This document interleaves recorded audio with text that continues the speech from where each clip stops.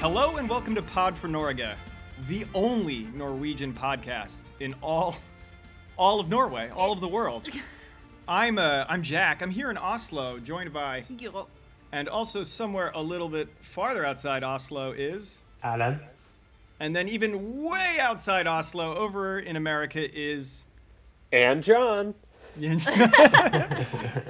Thanks, guys. Unfortunately, Kevin could not join us today. He's feeling a bit under the weather.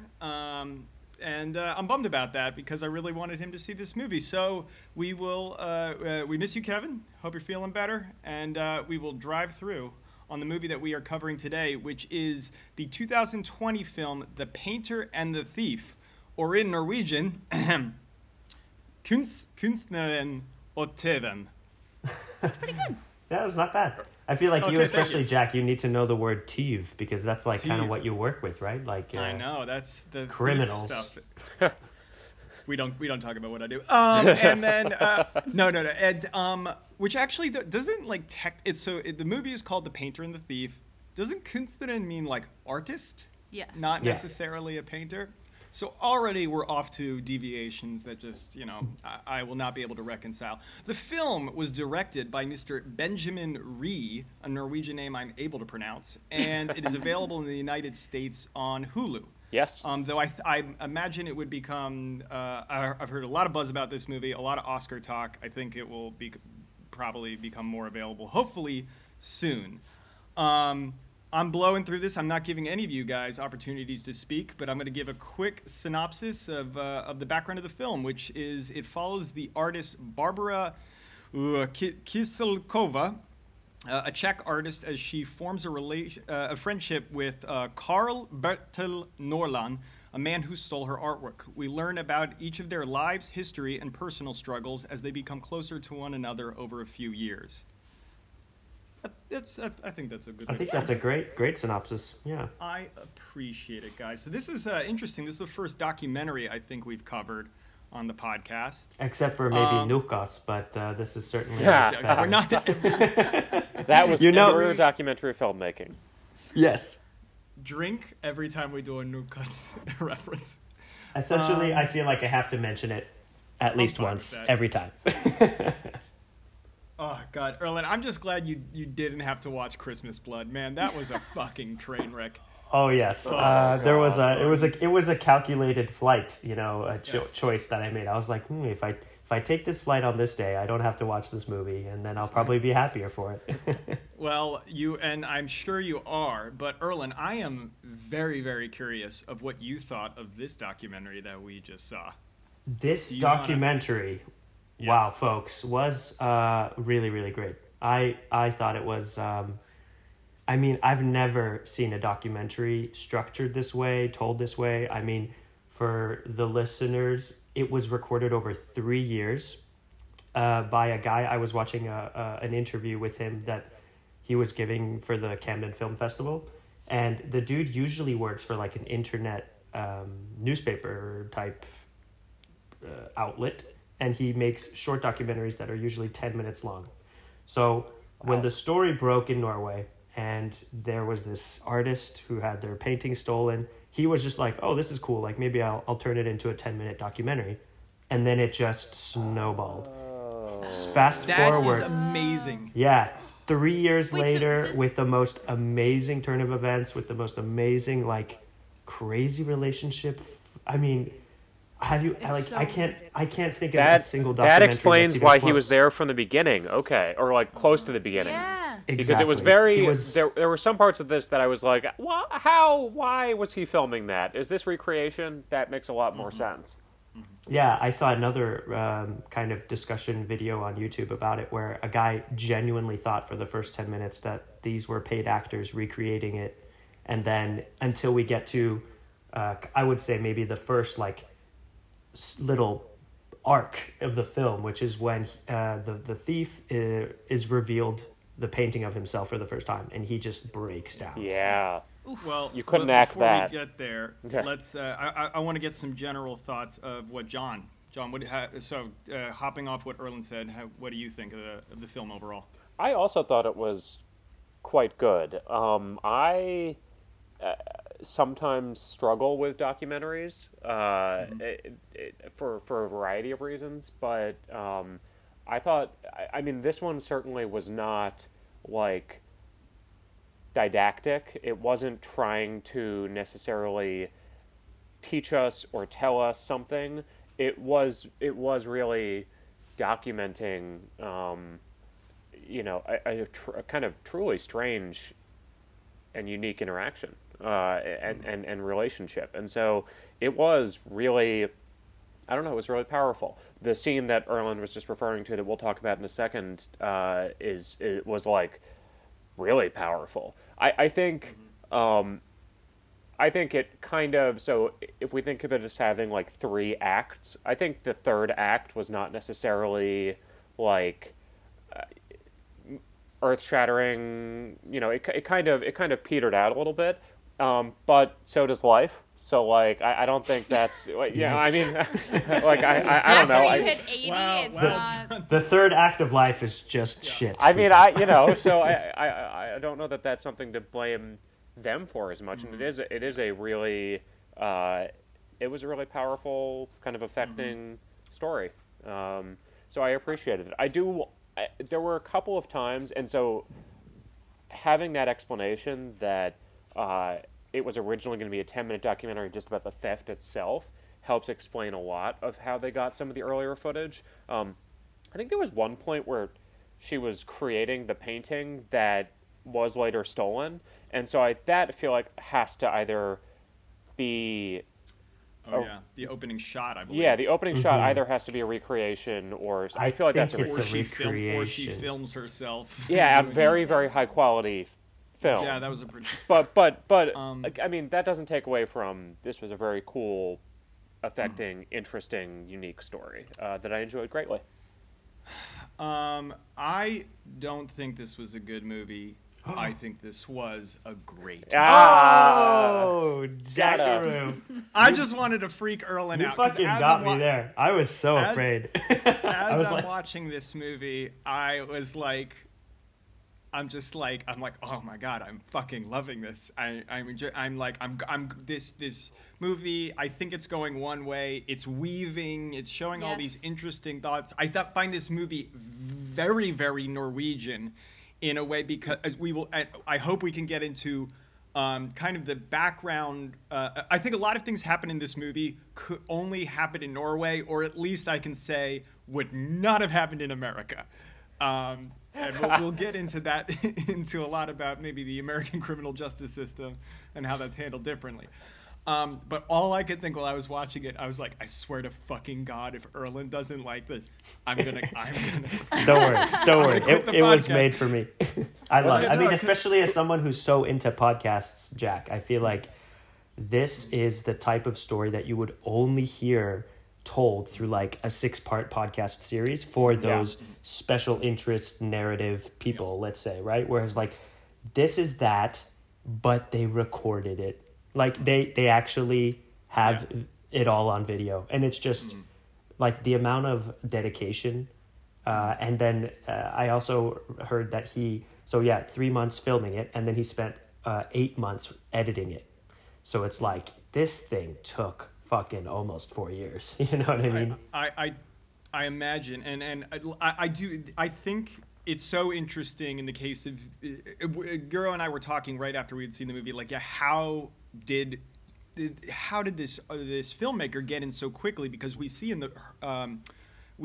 Barbara on the phone with the police. The first clips we have of her is like talking to the police, like, we've caught the guy. So that's like days after the events of it, and then just the way the story weaves of, I think it's going to be this kind of redemption story of a guy, and it's focused on how she helps him, but then it also weaves into, we see she's having these kind of struggles and he's starting to succeed and going in different directions. And then I agree with John. As it was starting to dip in the third act, I'm like, okay, the wheels are starting to spin a little bit after he gets out of prison. But then when they meet up again, I'm like, okay, this is a good place to end it. And she's like, so we found Michael, and I'm like, oh, no, twist. Yeah. Are we going to see this? So yeah, that really kicked it up a notch for me and made me just really, really happy. And we're going to get to talk about the ending. But first, I've been dominating. Guro, what did you think? No, I just wanted to jump off a little bit of what you said, because what I liked so much was that there were twists and turns, and there were like new reveals, but it was because they could have made this documentary with like a lot of foreshadowing. Wait, what happens next, and you'll never believe. But they didn't. It was just like, and then this happened, and this happened, and this happened, and all of these are magical moments. And then something new, and it was just like presented in a very down to earth. But also the format was very cool in how like it wasn't completely linear. Like it would follow. Definitely. It kind of started with both of them. I mean, we get a little bit at the beginning, but mostly her starting with that first painting and talking to him, and then it goes into his background, and we get that thief title card. Then it slides back to her, the painter, or the other way around. I'm not entirely sure. But then we get some time jumps going backwards to see what was the other one going through while we saw the events that we were just previously shown, and then they eventually merge together at the end in a quite nice way. I'm so glad we all like this movie. Yeah, it was good. It was really good. So how about we talk a little bit, like, so we can go through kind of those chunks and talk about some of the specifics of what we liked about it. So we begin the movie with some of the background footage about this heist. I don't know what to call it. So Barbara has a showing. She has these two paintings in a gallery which are stolen by who we later find to be Carl Bertel and another guy who we don't actually really see for most of the documentary. He is caught. They go to court in the Tinghuset, literally translated as the Thing House. Thing House. Again, because everything in Norwegian is properly named. Well, the thing was an important. The big thing, the big thing, the legislative body. I don't know. I do. Guro pointed out, because I always point out these like silly Norwegian names for things, but the English one, that's the laziest English word, is fireplace. Like no one thought of a better. Or dishwasher. Yeah. I think these are very practical terms, though. I mean, I could not picture them being called anything else. No, this is. Sorry, that was digression. Big old tangent. Yes. So then Barbara approaches Carl Bertel during the criminal proceedings, and then we're not really sure if he is charged or not, but either way, when it is over, part of his release stipulates that he is going to meet with her, and then that's where she gets the opportunity to paint a painting of him, which she then later shows to him. I have several questions. Hit me. John, as a lawyer, is it okay for the victim of a crime to go over and just like strike up a conversation with the guy who did it? Yeah, I mean, is it okay? Like, as in, is there anything preventing it? No, probably not. I think in the U.S., when the guy is sitting on the stand, his lawyer is going to say, don't talk to the victim because, nothing good can come of this. Right, because you're going to say something that will then be used against you. But remember that the U.S. Kind of criminal justice system, or the trial system, is an accusatory system, or rather a adversarial system. That's the word I was looking for, where you have two opposing parties and they are each trying to win for their client, and that is like the entire basis of the system. As I did not do separate research for this, but as I recall, Norway is somewhat more of an inquisitorial system, trying to get at the truth on that model. And so, and also the right to silence works differently in Norway. You kind of have a right to silence, but it can be used against you if you don't talk. And it seems like he didn't go to jail anyway, whereas you certainly would be going to jail for stealing an expensive painting in the U.S. So I think you know, and then the like sentencing him to kind of talk with his victim, that there are movements towards stuff like that around the world in kind of a restorative justice framework for sentencing. And that can be a part of it is having victims be involved in sentencing and in kind of resolution to both see what the actual harm from your crime is, to give the victim some sense of some satisfaction, which they wouldn't necessarily get just from, I don't know, punishing the person. So there could be some truth there, and it wouldn't surprise me if Norway is further along on that sort of thing than the rest of the world. That's I didn't even pick up on the fact that was part of his punishment. She mentions it at some point. Yeah, I thought it was it was an agreement outside of the court ruling, but I guess maybe it was. To be clear, I didn't get that being part of the punishment. I'm taking that from Jack, but could be, like, I don't know. You could see it being that way. I don't know. Yeah. Well, let's talk a little bit more about that in the relationship, because Guro and I had a bit of a debate. So when Barbara approaches him and wants to talk to him, of course we see her asking a lot about, like, where are my fucking paintings, but also is incredibly inquisitive about his life. And I interpreted her interest in him and his background and his history as quite empathetic. I read it as someone who, you know, whereas a lot of people, I mean, she obviously does not have a lot. She's not incredibly celebrated, and she worked very hard on creating this art, and to have it taken away, I could easily see someone being very, very angry and punitive about something like this. But instead, I read it as her approaching this with a sense of curiosity and empathy for him, which she then channels into her artwork, and I found that quite beautiful and moving. Guro, you interpreted it a little bit differently. Yes, yeah. I'm sure she's a very empathetic person, but the way I saw it, she is one of many, including myself, who finds it very fascinating with the slightly dark and twisted.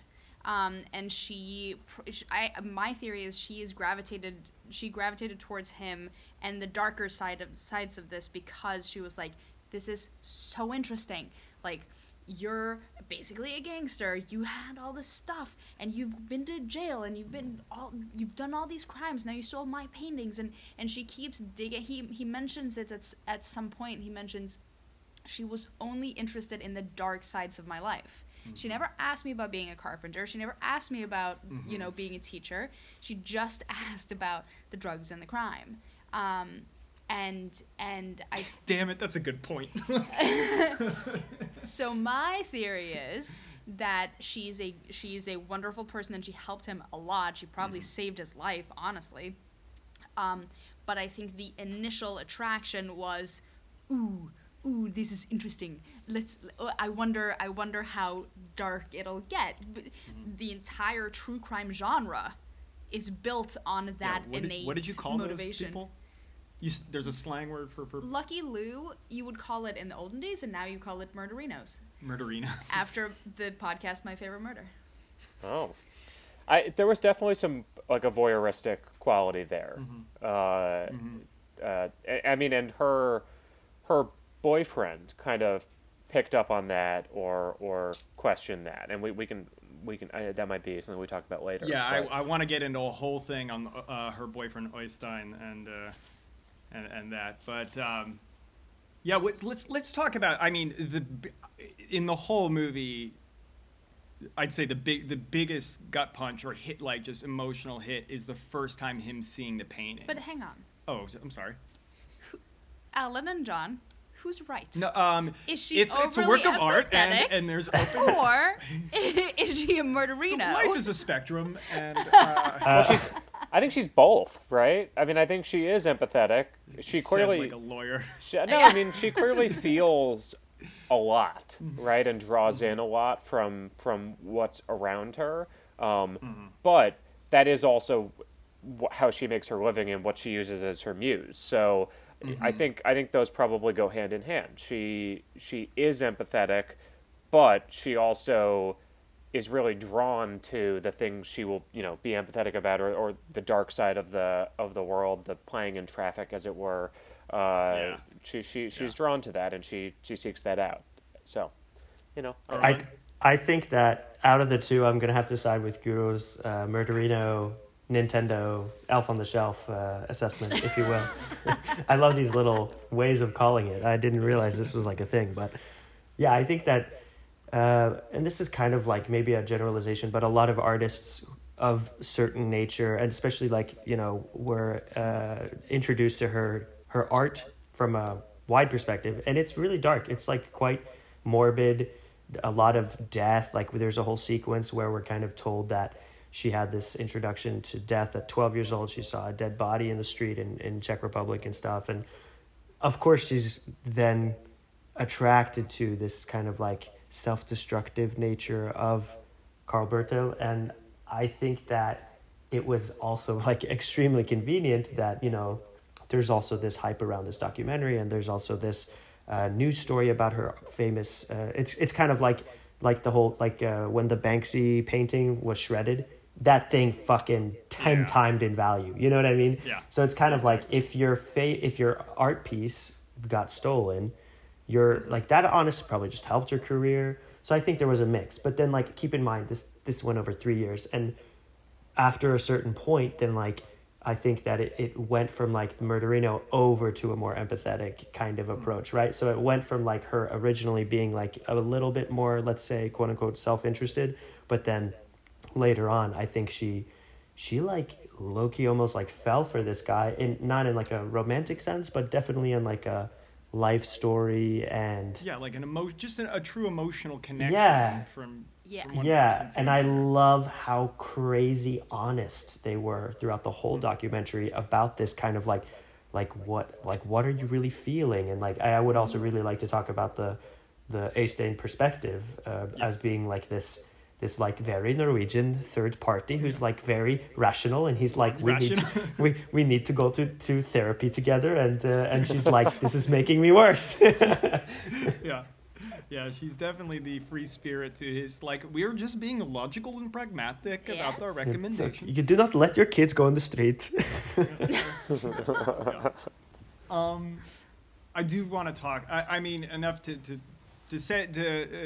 go to ignore what Guro said, because she's ultimately right in winning you guys over. I want to quickly move off to a different topic where I can but the scene where he sees the painting is just like you can see the heaviness on his face as he first reacts to it, just because he's even going like, what the fuck, and just completely break down. And I don't have the words to describe. Like, I imagine all that he is dealing with in this moment, about seeing the beauty of it, seeing, like, being recognized in a way, because I mean, he clearly had a very troubled childhood and a very, very tough life and a lot of struggles. And I think getting that kind of attention and having himself turned into such a beautiful work of art from someone who he hurt, like all of that rushing in a moment must be quite powerful. Erlen, you want to? I wanted to just ask a kind of maybe a controversial question, and it's like we were talking about how this is edited in a non-linear way, and you can very clearly tell that like the earlier moments are when Bertil is like, quote unquote, the most derailed, and like so the question is, do you guys think that he was high during that scene? Yes, I think so too. I think, and it was almost like the reason why it was so powerful, because it was almost like a sobering, like an instant sobering moment for him. And he just like, it's like you just saw this clarity form in his eyes. It was crazy.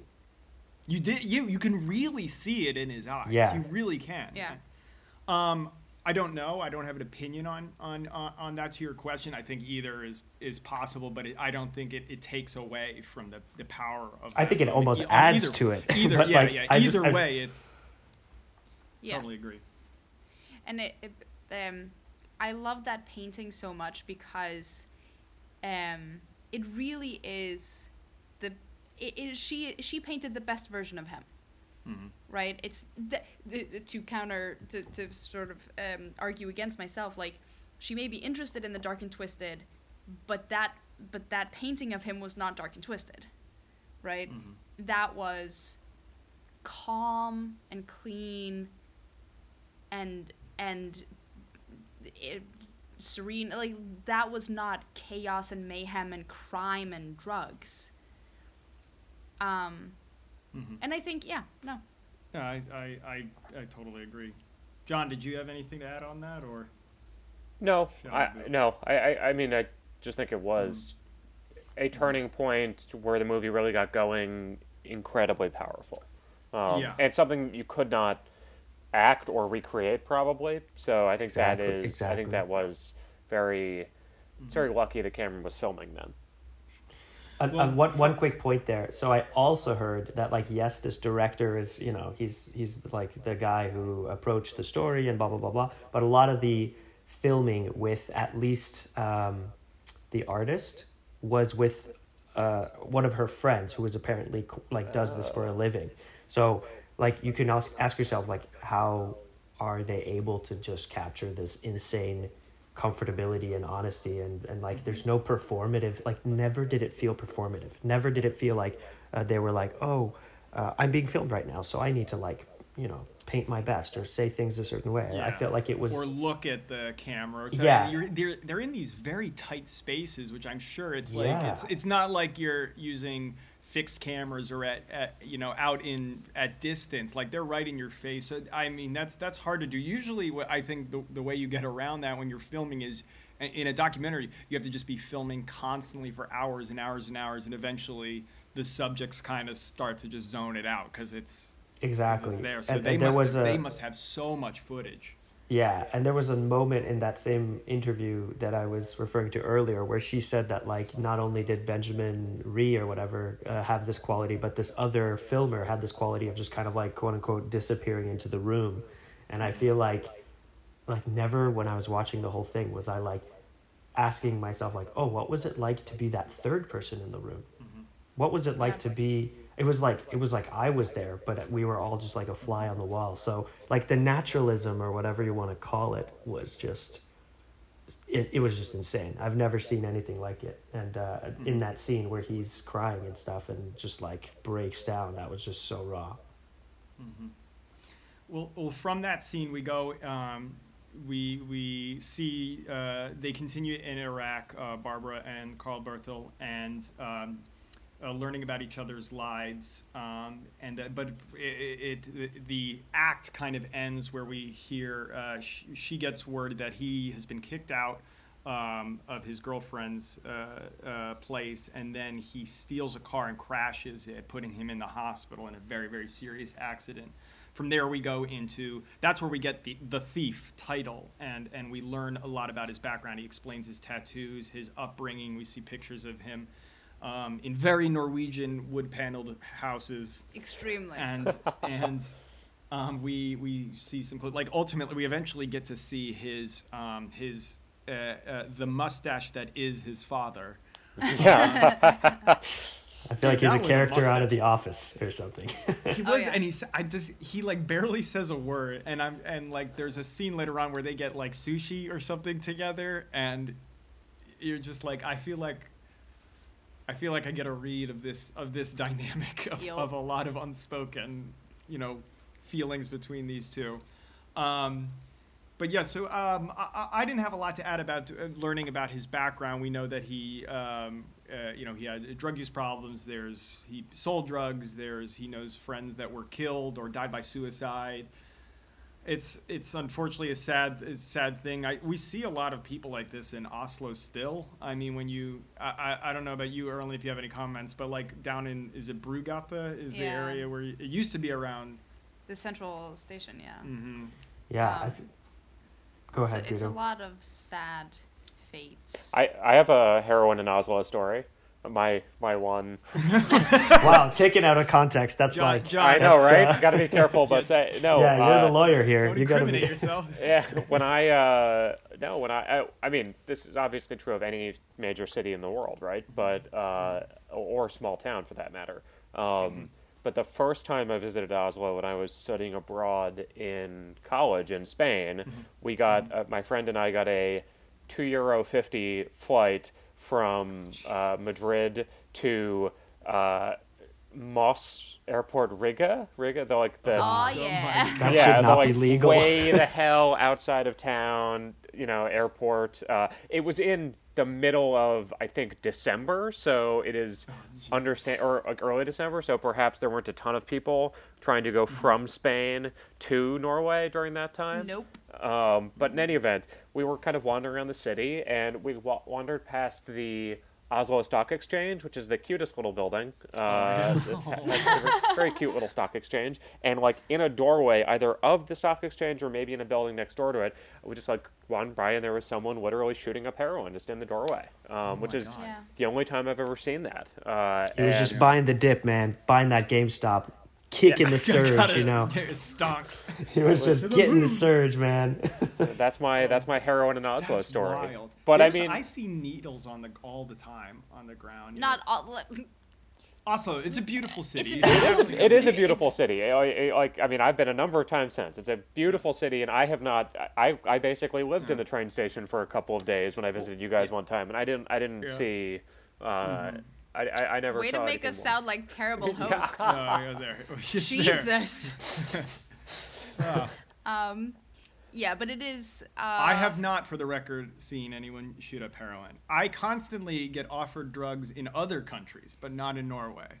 All which the is time. I don't know doesn't what matter is where it about we the way go. I look, but like people. This guy does drugs. Lisbon, when we were walking around Lisbon, and everyone came up to me and was like, "Hashish cocaine?" I'm like, no. And like I'm always like, "Oh no, thank you." Like, "Oh, I appreciate you offering," but I don't want to be rude. And then there was, of course, the time I got picked up by an undercover narcotics squad in Nairobi, but that's a whole different story. But before we move on from to more about her, I noted a couple of things about him, about the thief, in the first section, and they both surprised me. And the first one was, he comes up like they do little drips and little reveals to make him. To just show, like, how much depth there is to this guy. Like, when she asked, why did you take those paintings, he said, I don't remember much from that night, but they were beautiful. Mm-hmm. He'd walked past them a couple of times, and he stole them because they were beautiful. And then when you go to see his apartment, and he, like, has original artwork, and, like, there's a lot of layers to him. He's also real fucking funny. When they talk about the first when she asks him about sort of what his life was like, and he's like, well, when I was 18 there was a group of 14 of us, and now there's only 2 left, the rest are dead, whatever, and we would do a lot of drugs, we would party real hard, but we would party from Wednesday to Wednesday. And she goes, well, that's better than Monday to Monday. And they're playful and funny with each other in the weirdest of settings. You get the not like sexual, but you get like the emotional attraction between these two personalities. It's humanized, both of them, in a really interesting way. Yes, and he's a little bit of a jokester. Yeah, I appreciated that. Yeah, there are nuances, lots of nuances. Given that relationship, can we talk a little bit about her boyfriend Øystein? Øystein. You mean Øystein. partner? Like seemed like just a great dude, just like partner of the year. Yeah, a solid dude. Solid dude. He's financially supporting her because we see like that was interesting. Is like I expected this to be focused like the story of a woman helping a guy, but like we also see like her struggles. Like she can't get. She's having trouble getting her art recognized or entered into galleries. We see her struggling to pay bills, and her boyfriend is obviously trying to support her as much as she can, but also voice his concerns where he sees them. And we do have the biggest scene, the scene where he talks the most, is in what I believe is a couples therapy, which that's wild to like. That they were able to film that, yeah. Or that like I'm just wondering like if Gura was an artist, and we were in a like relationship. She's doing paintings, and then she's like, "Oh, we're gonna do this documentary." And then if we had trouble, if she's like, "I want them to film our couples therapy sessions." Yeah. Like yeah, that's a lot the of guy like, is support. stripping himself naked. You know what I mean? Like he Yeah. is just putting himself out there. I mean, Tell- and it doesn't look like he has a shred of genuine jealousy in his body. It's more just like No. actual concern about like why are you so attracted think to he this gets her, clearly, self-destructive nature? Blah blah blah. Yeah, talk a little bit about that. Do you have thoughts about his? He makes a bit of a speech on the playing in the road metaphor he uses. Yeah, I think he has an interesting approach because he very clearly has an opinion. He's like, this is problematic. You're like, you focus only on the bad stuff, and it's all of this. Mm-hmm. You know, you're putting yourself at risk emotionally and actually. But he always he comes at it from like, I'm trying to understand. Explain to me how your brain works, because mine doesn't work in the same way. Mm-hmm. Explain to me what you're thinking. So he's not trying to convince her, he's trying to understand. Yeah, I one thing I noted in this movie is I did not find a villain. There's no one that's constructed as bad, or no system that's evil. You know, they everything is, again, going back to the word empathy. There is a very empathetic portrait to a lot of people who, you know, even if they have their own failings or they have their own struggles, but no one's intentions at least come across as malevolent in any way. Barbara being wanting to reach out to Bertel, you know, we understand why she's doing that, but Eystein is not trying to hold her back for any kind of jealousy reason. Like his explanations are all, I think, very valid. Yeah. And I found that exceedingly sweet and Norwegian. Yeah, I think if there was a villain, it would just be like his addiction, because like although she has issues financially and, you know, some past traumas of her past and whatever, like she is a highly functioning person, you know what I mean? Like it is, whereas like it's not, it's obvious that he has had to face, let's call it, bigger struggles or whatever, but like that's what makes his insane transformation so impressive. Like you watch it in front of your eyes. I mean, like the guy goes from physically. like yeah, I mean, like, Yeah. I'm like shit. He like gets ripped. Looks awful. he has had a this sick terrible- beard. Let's just talk about it. Okay. He had that really awful like chin strap beard going, and he was and you could tell like he was kind of a little hollow, like skinny guy. And then like when he goes to prison and he grows an awesome beard and gets super jacked. And I'm like, I see this guy in Grunalooker every This is day. basically a promotional. He's at It's a promotional movie help me with for what Norwegian Grunalooker prisons. means. It's the hipster neighborhood I live in. Got it, right, it's- right. Yes. Okay, got it. Yeah. But yeah, he could be at a coffee shop, you know, with Erlin talking about, you know, the Art. most recent James Hoffman video or Cortados. something. No, but do you guys want to talk a bit about Bertel going to prison? So Yeah, it seemed like a great time, honestly. Like prison He in Norway, steals- it just looks great. Let's I'm talk sorry. about There are literal trees. There's a forest inside Trees. your goddamn prison. Like, And they get therapy. They get there's like a- really follow-up therapy. I mean, it's great. Yeah. I wasn't aware he was in prison because at one point they show him in like a small room that I would say looks kind of like a dorm room. There's some IKEA he's like folding furniture. stuff. Yeah. And then there's some trees and snow in the background. I'm like, okay, like what is this? And you're like, oh no, there's like a very sweet guard that opens the door and it's like, hi, like, how are things? And like you look at the accesses. That's one thing that I did not know about Norwegian prison. They can wear their own clothes because he's Yeah. wearing a Detroit Red Wings t-shirt while he's like folding and like doing work, and has access to things that you would never have access to because they could be used as a weapon or whatever in an American prison. And then like so you see him doing work and like having like fresh air, and most importantly talking to a therapist who is there, like talking about his life and trying to give him tools and stuff, and you're like, huh. and like keep in mind, he was only put away for a year. A year. After evading a police chase, crashing a car, Like he Yeah, was also that in wasn't possession. Yeah, I mean he was like under the influence at the time. Yeah, as of well. course. like Yeah, like yeah. if this was the States, like let's be honest, he'd probably get Let's like be honest, he's- 6 yeah. years. Also, like probably, he had prior prison stints. I'm sure Yeah. he'd be. Well, art know, theft, that's- for example. So I honestly think the whole like him going to prison was one of the best things like that could have happened to him at that time. Yeah. But the one thing that I'd like to kind of ask you guys is like, why do you think she wasn't taking his calls? Because as soon as he gets out, then she's found this painting, and then it's like, oh, well, what's up? You know, like I didn't want to get in touch with you because but that was apparently only happening a week before he was released or something. But like Yeah. for the whole year, there's something that wasn't told to us there. Like I don't. I mean, anything we say is just speculation. I could easily see it being something like. I mean, she was obviously going through her own struggles. We see that is when we flash back to see her financial troubles. There's obviously some things that she's working on in her relationship with Oystein. I mean, we don't. You're right. He's away in prison for a year, and we don't get to see a lot of that. So, I don't know. I don't have an answer to that. Me either. Yeah. Yeah. She She could just be, very disappointed. I mean, you know. I don't know. She put a lot of investment in this guy, and like to the worries that Oystein was saying, like that she's pouring a lot of emotional energy and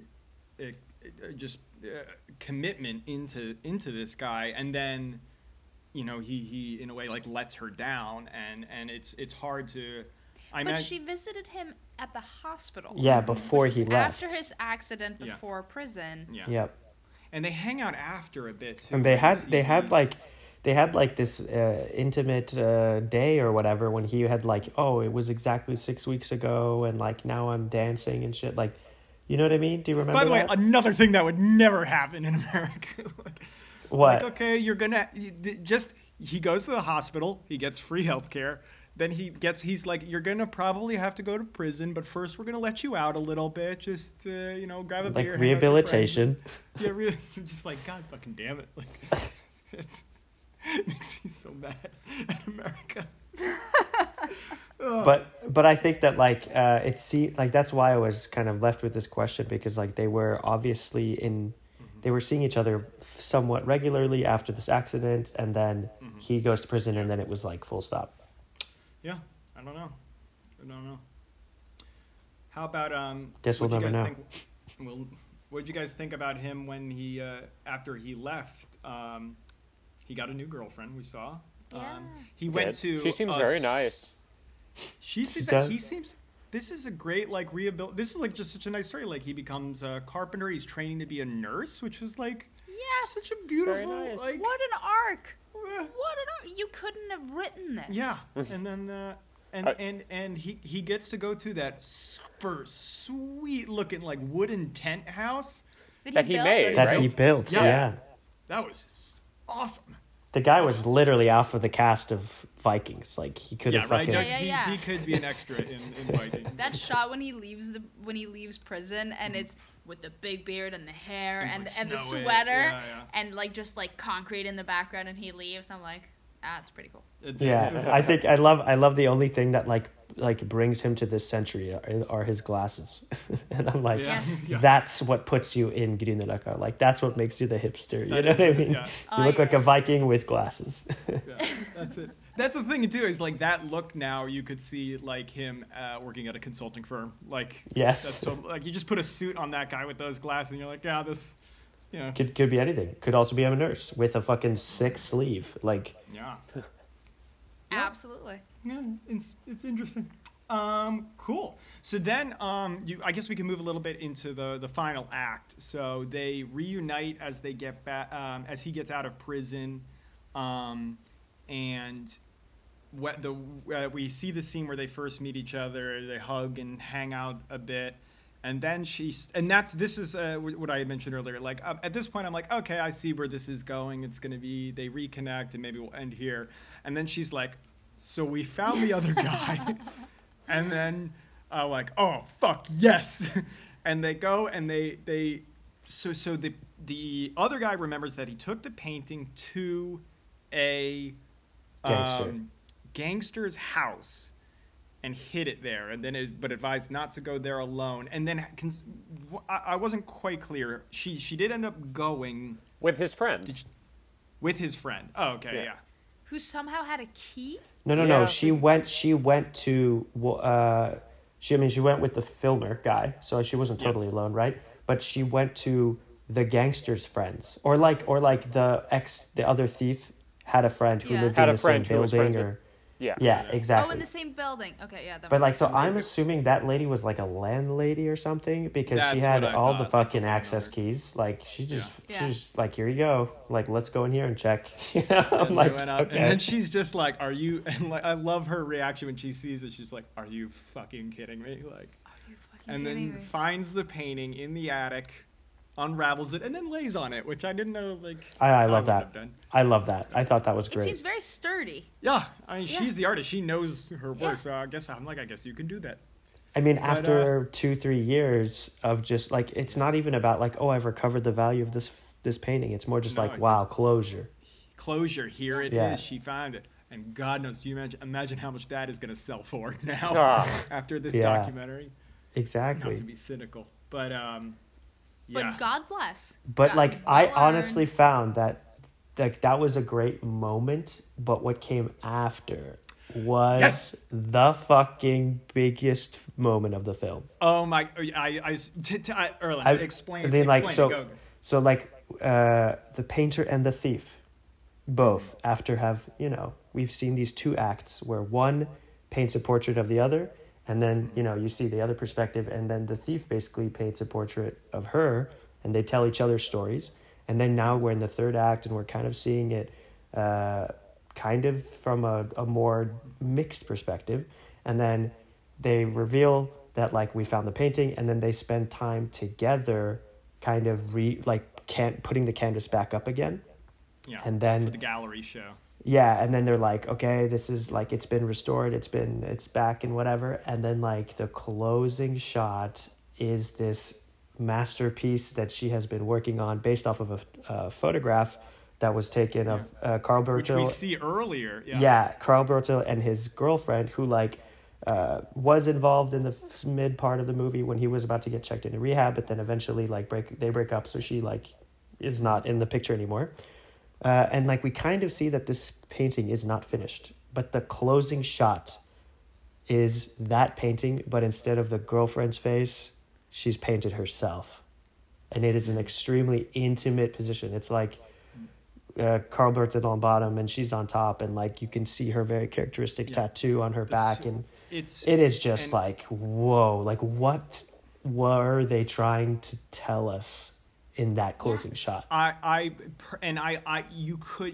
This is a moment that is fantastic editing and film work and just crafting of a story, because this you could script this into a movie, because what they did is when you realize in that moment they have been hinting at this a little bit on the ways, the posing of the original picture, us not seeing that's the only painting we don't see her finish painting. And then also another thing they've seeded that seemed to be more just adding flavor is dropping in little things the two characters are learning about one another. One being oh, he doesn't like pickles on hamburgers. He doesn't like pineapple on pizza. And then on her, she put flowers on the grave of an unmarked grave back in Czech Republic. She has this ring tattoo on the back of her neck, and they just kind of boom, boom, boom, Just pass peppered through it. in. And you're just kind of oh yeah, nothing. And then at the end, that panning shot, it's from her. You see the tattoo in the back of her neck, and then it goes up to the painting, and you see the circle tattoo. on the back of the neck. And I'm like, what? Yeah, What? but for real, we're- what did that mean? What did that mean? What And- is she and- trying to for me? That painting is called The Painter and the Thief, right? It is, yes, right. Whereas, that's which resets the whole name of the Yeah. movie. It's a fucking loop. It's a circle. The painter and the thief. But I mean, at the same time, yeah. it's commenting on this very unique, quasi-intimate relationship that they've built over 3 years. But then it's okay, when you look at that painting, you cannot deny the sexual intimacy component because that image, yeah. like yes, she like literally put herself in the place of his girlfriend. You know what and I mean? I think the She pain was is painted toplessly, I believe. Yeah. Yeah, Oh, yeah, that's yeah. I mean, it's very just- sexual. Yeah. like what, you know what I mean? But you Like, couldn't. There's so many ways to interpret it, like about which like, is yeah, great sexual art, and- right? and Because you're like fucking emotional and- constant. Like that thing better be worth so much money. But still, I'm just like, wow. I mean, talk about ending a documentary in a way that keeps you extremely, debating it. Yeah. John, did you have anything to add there, or No, just that- not. I mean, John is that silent with the beauty? no, of it. it was incredibly powerful, and I actually rewound because I like kind of missed it, and then I was like, wait, is that what was there? And I went back and I was like, oh, it's the tattoo. But no, I have nothing really to add. That was very, very powerful. For my slight complaint earlier about the third act, I thought the ending was fantastic and did tie it together in a really, really great way. But I also agree that there were points that dragged. There were. Yeah. I mean, like, the payoff is worth it because you're like, oh, we needed these moments. Like, we needed this. Like, when you're sitting there hearing about what he does like and like doesn't like on his pizza, you're thinking like, okay, like who cares? But then then you get the payoff. So it's kind of like one of those movies that drags on your first viewing. But I can imagine it being so much better on a second viewing. And then I'm like, what documentary is better on a second viewing? You know what I mean? Because Exactly. it's a real story. So it's like you would only need to watch it once, whereas this is like I could easily watch it twice. Catch it, yeah. Yeah. No. That's very true. That's. Gura, did you have anything left you wanted? Closing thoughts before we move on to the categories? Categories, please. All right, guys. Category, just Let's. We always begin with the category. Who won the movie? Does anyone want to tell me who won the movie? Erlen, I'm nominating you. Erlen, who won? I the mean, movie?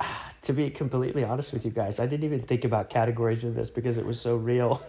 But I'm gonna say Carl Bircher won the movie because he just like had the most insane. He turned his life around. He gets out of prison. He's clean. He sees his father over some nice sushi, and then he says like, I'm gonna make a family, and then he finds a girlfriend, and he like goes to trade she's school an and like assistant fucking principal at a school. like he has the quintessential poster boy of like an ex-con reintegrating into society. Yeah. I mean, Yes. how could you not be the winner? And that's the reason he is my guy as well. He's your guy or your guy or the winner? He won the God movie. damn it, Guro, get these categories. Sorry. We are a very scientific podcast. podcast. I'm sorry, please no. He won the movie for me as well because of this arc, and because this arc is probably one of the most powerful ones I've ever seen, and it's true. There's an actual human who got to go through that and come out on the other side, and that is insane. Yeah. Hey, John, who won the movie? Not to be too cynical, but I mean, I think Barbara definitely won the movie and the story and the life here, just because she. I mean, I think she's a very talented painter, but she was like and she had a gallery show, I guess, in the beginning, so she was a middlingly successful painter. But she kind of stumbled into this so tremendously interesting story that both kind of seems to have enriched her life, but also, in a metaphorical sense or in an emotional sense, but also I'm quite sure literally enriched her life because all of her paintings have now become way, way more valuable. I'm sure she's going to be much more in demand. I foresee a book deal in the future or something. So, I think she won out of this story. The capitalist over here. I mean, No, but you're right. I mean, she's probably benefited tremendously.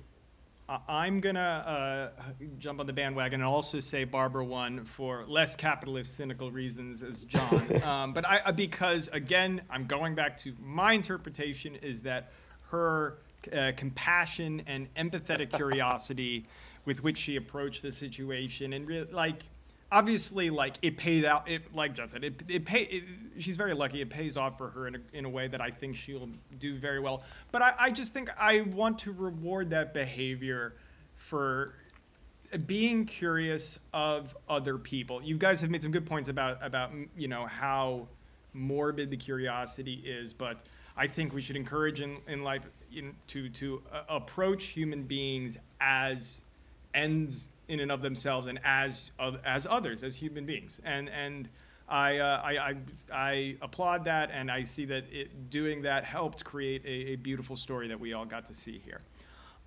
With that, we should move on to who lost the movie. Hey, Giro, I want you to go first. Who lost the movie?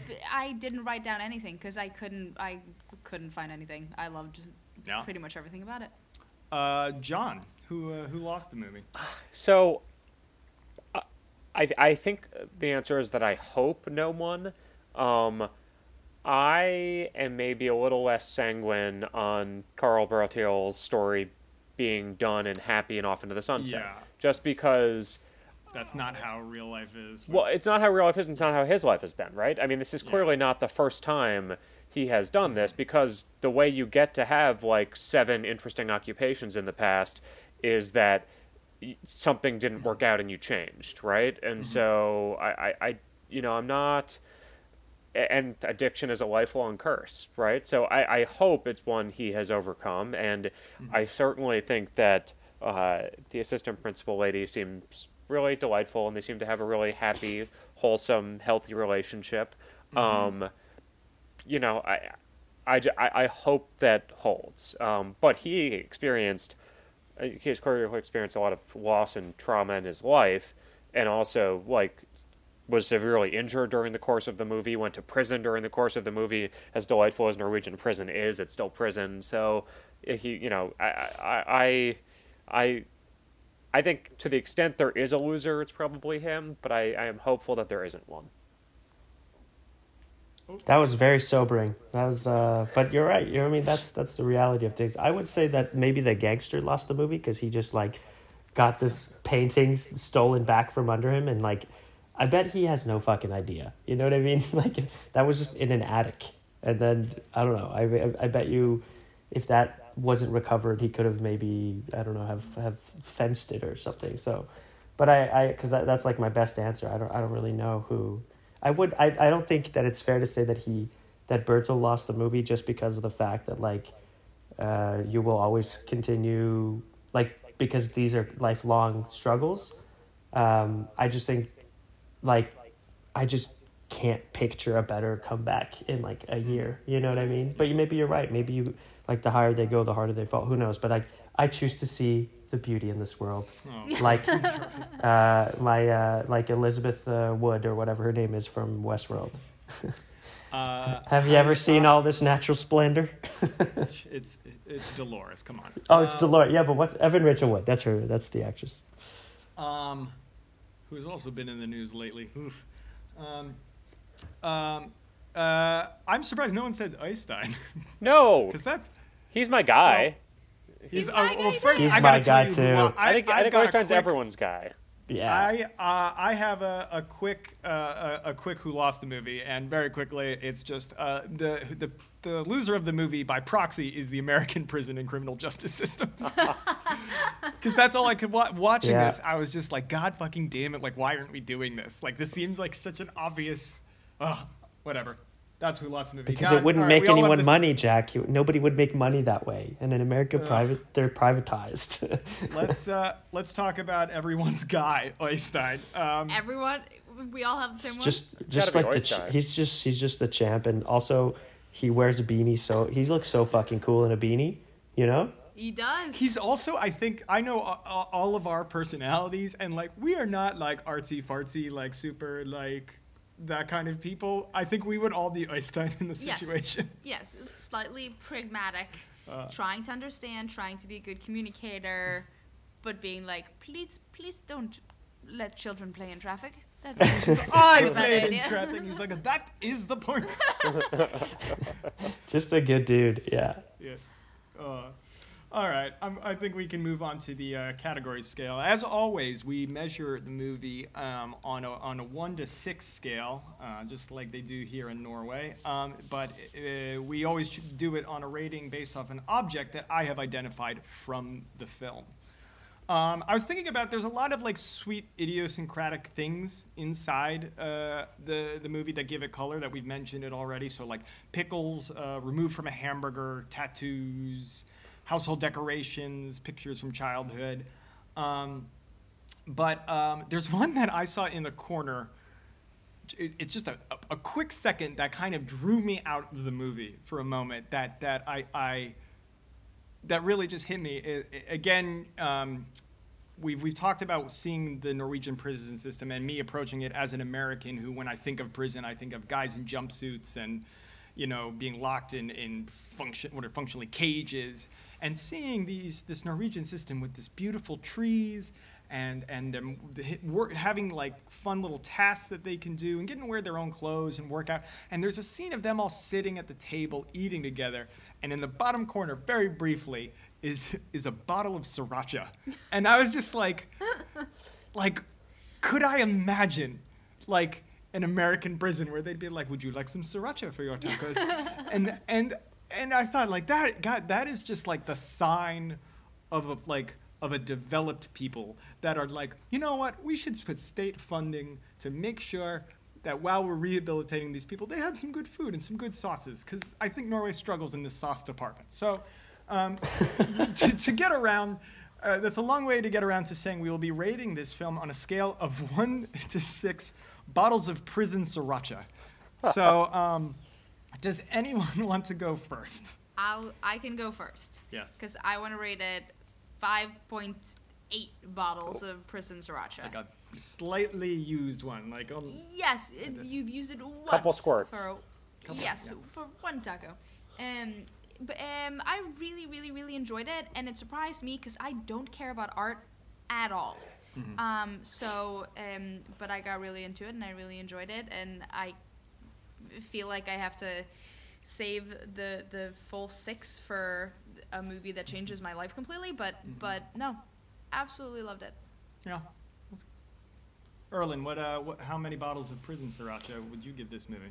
Oh, man. I don't think it has to change my life to get a 6. So I would give it a 6. I'm going to go with a full 6 because it was just like... Oh. You also have to judge it not as a movie, but as a documentary, guys. As a documentary, this is just like almost a once in a blue moon story, and like everything had to be perfect, like not only did the story have to be interesting from the beginning, but the whole development, the fact that the fact that the movie makers like poured so much of their time into making this and capturing those moments, and like it's like what you said earlier, Jack, like imagine how many hours of footage they have. And I mean, it is just like you were saying as well about how if you had scripted that finale, it would have been bonkers, and the fact that it was fucking real also makes it insane. And yeah, it's like it's a documentary that reads like a scripted film, and that is so unique. I think it's hard to get a doc that is this good, so I think it deserves six bottles of sriracha. John. I will say 5 bottles of prison sriracha, which I think is the highest rating I've given ever. Mm-hmm. So, I reserve my 6s and my 1s, but or 1s are free, man. but I think, for the reasons that kind of we have articulated, it was very, very, very good. I enjoyed it, and I won't say that I'm not an art person, although I don't have much of an ability to appreciate it, but I'm not a big documentary person, actually. I don't love documentaries often, but I did greatly, greatly enjoy this. It was affecting and a great watch. Thank you, John. This film, I was going to give it a 5. Because I'm kind of self-consciously watching the movie. I saw those powerful moments we talked about before of him first seeing the painting. One that we didn't mention, his letter to her. Yeah. The story of him going through prison. I was like, oh, this is great. I'm really enjoying it. But it started to slow down. But from that moment that they get the painting at the end and they're starting to work together and hang it up, that's when it's up to 5.5. And then that last shot, man. Ooh. That last shot, that twist, like, wait, it's the painter and the thief. Blah, like Inception noise. And so because of that, for the first time ever, I will be agreeing with Earl and giving Wow. 6 bottles of prison sriracha. I loved it. I Wow. thought it was amazing. And I think I think it deserved it. I think it well earned this rating. That's the best rated movie I think we've done. Yeah. By far. I mean, I think Yeah, I mean- the close runner-up is what will Yeah. people say? For me, that Yeah. was Yeah. fucking so good. Yeah. But like, and the editing is also pretty good up there as of well. course, but all of those movies But we this is talked a about, talk. they're all doing different things. Yeah. They're all it's almost impossible to compare a comedy to a documentary to an action movie. So I think what's important that we try to do is take each movie on its own terms and with what it's trying to do. what it's trying to And, achieve, yeah. what it's trying to achieve, and I think that way, and that we reflect that by having different rating system in each thing. And so I think we'll be taking obviously a brand new rating system to a brand new genre for our next movie. I was going to recommend that our next movie is the 2017 film The 12th Man. I'm very excited to see that. It's a World War II movie with Jonathan Rhys Meyers in it for some Ooh. reason. Oh. Yes, and I want to see that because I've always wanted to see it, and number 2 because it's right now on Netflix. Oh, so perfect. Okay. we don't have to struggle to try to find the movie. So if it's all right with you guys, we'll be seeing the 2017 film The 12th Man. For our Always next love film. a good World War II Absolutely. movie. I know it. So it'll go in that genre with Max Manus, and I don't think is there anything else we've covered? Kongens Yes. Nine? What? The King's No. Oh, Kong is The that? King's yes. Choice. Oh, good. Or, sorry, The King's getting- Choice. Not to spoil We're it. getting a real yes. The 12th Man or Ponoshk Kongens then- Nine. Toltenamannen. Den 12:e man. The Toltemannen. Nej. No, I'm still learning. And with that- yes, I think it's time for us to sign off before I say anything else stupid. So if anyone wants to send us an email, you're welcome to comment or let us know other movies that you think we should cover or any other ideas. We are at podfornorge@gmail.com, and we will catch you for the next film. Thank you all for listening. Bye. Bye. Bye.